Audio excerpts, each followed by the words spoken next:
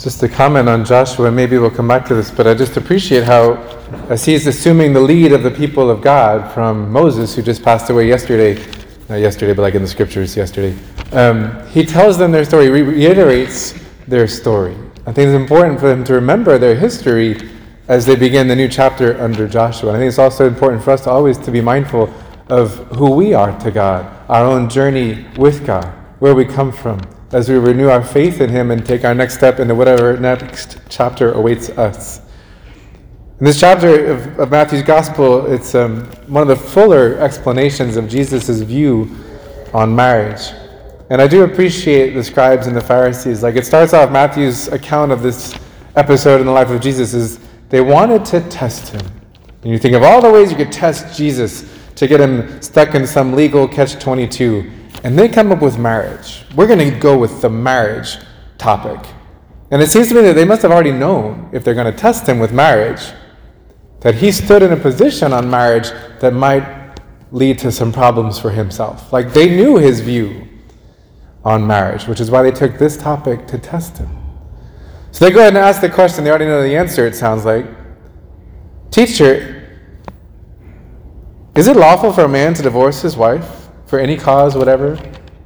And they're waiting for Him to say no, so they could trap Him. But our Lord doesn't stop there. And I think sometimes, a lot of times our world today says, well, the church's view on marriage, things have changed. The church needs to catch up on where people are. Not everyone can live out marriage today. It's a little tough. That standard of Jesus in the New Testament, that's a little high. What's interesting is that it's not like divorce was an evolution after Jesus and catching up with the times of divorce. Divorce was there before Jesus. And our Lord was saying, yeah, but that's going the wrong way. Have you not read, He says in the scriptures, where the Creator made them male and female? For this reason, He's quoting Genesis, a man shall leave his father and mother and be joined to his wife, and the two shall become one flesh. End of quote.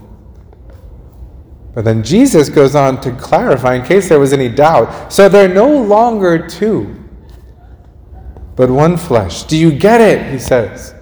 It's right there in the scripture, and I'm not interpreting it symbolically, it's literally.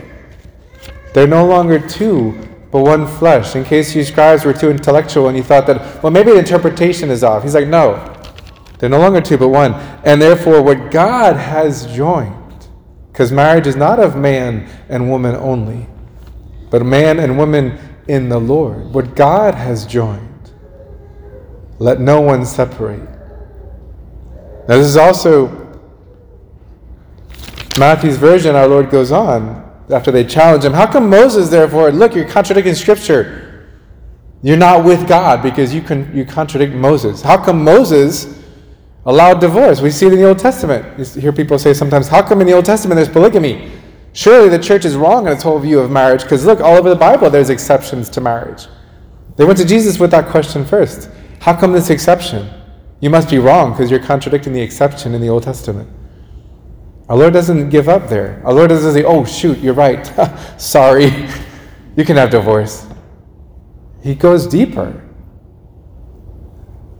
Because of the hardness and stubbornness and the brokenness of your hearts, Moses allowed some exceptions. But from the beginning it was not so. And since I've come to heal things back to the beginning, I say to you, if you're going to follow Jesus, this is Jesus' view of marriage.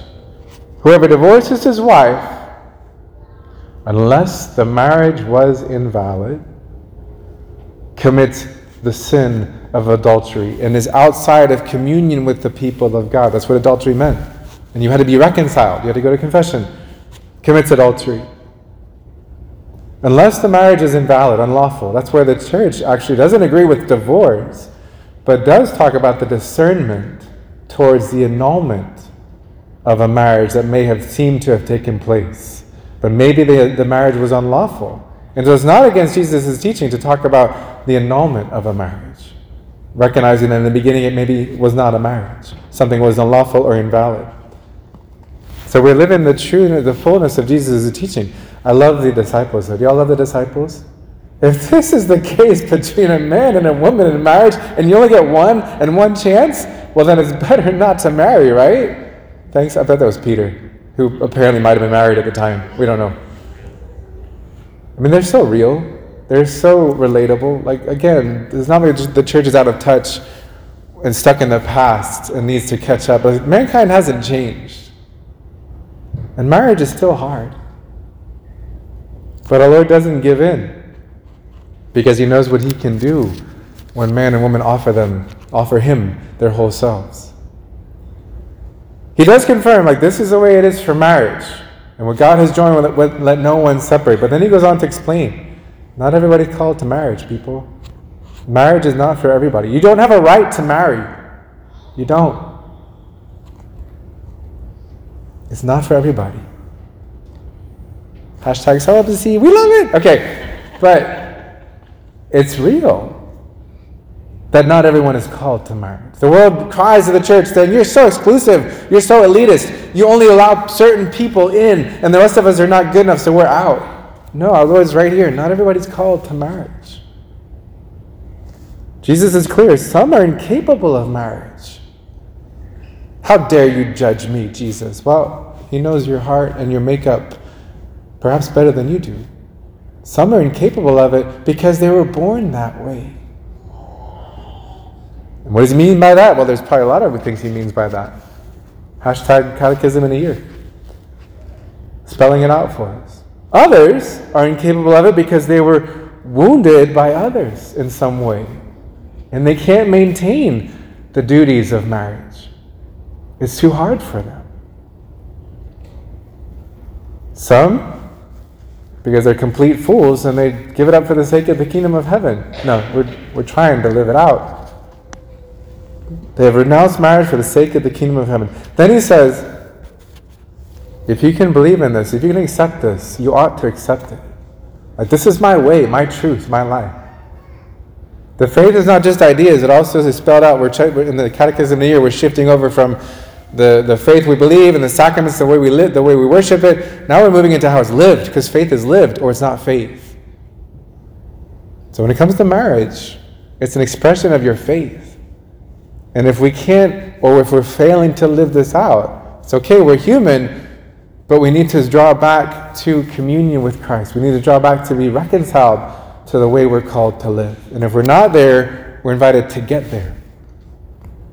That's where our Lord, it's a struggle for so many of us. Maybe we're struggling some way or another, or maybe we're in a situation where, like, divorced and remarried, that's a tough situation. And the church doesn't say, get away, you don't belong here.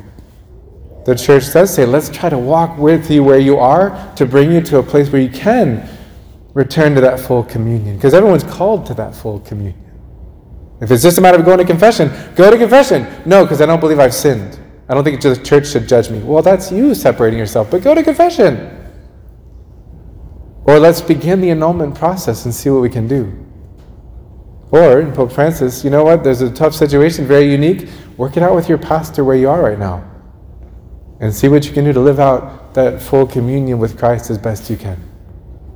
We simply ask the Holy Spirit to open our minds the way maybe the Jewish scribes and Pharisees of that time had their minds closed. Let us open our minds to the reality of our faith, the wisdom of our faith, the ideal which we are called to live up to, and above all, the grace that God gives us to live the miracle of our vocation in life.